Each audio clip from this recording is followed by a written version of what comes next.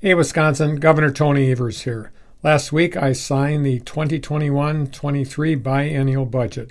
Even before signing this budget, I'd signed into law $2 billion in cumulative tax relief for Wisconsin's families and businesses.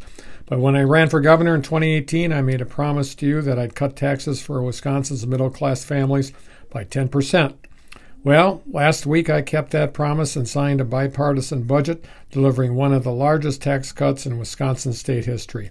That means I'm newly providing tax relief to more than 1.6 million Wisconsinites across our state.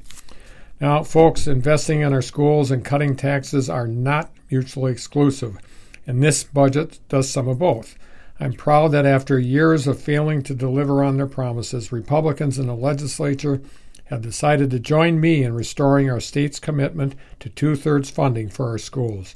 This is the first time in 2 decades that we'll finally be hitting that mark.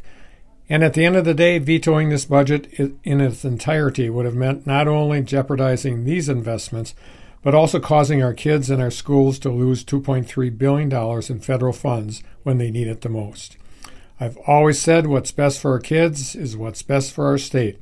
That's why I also announced last week when I signed the budget that I'm directing more than $100 million in federal funding to our kids and schools at a critical point in our state's recovery from the COVID-19 pandemic.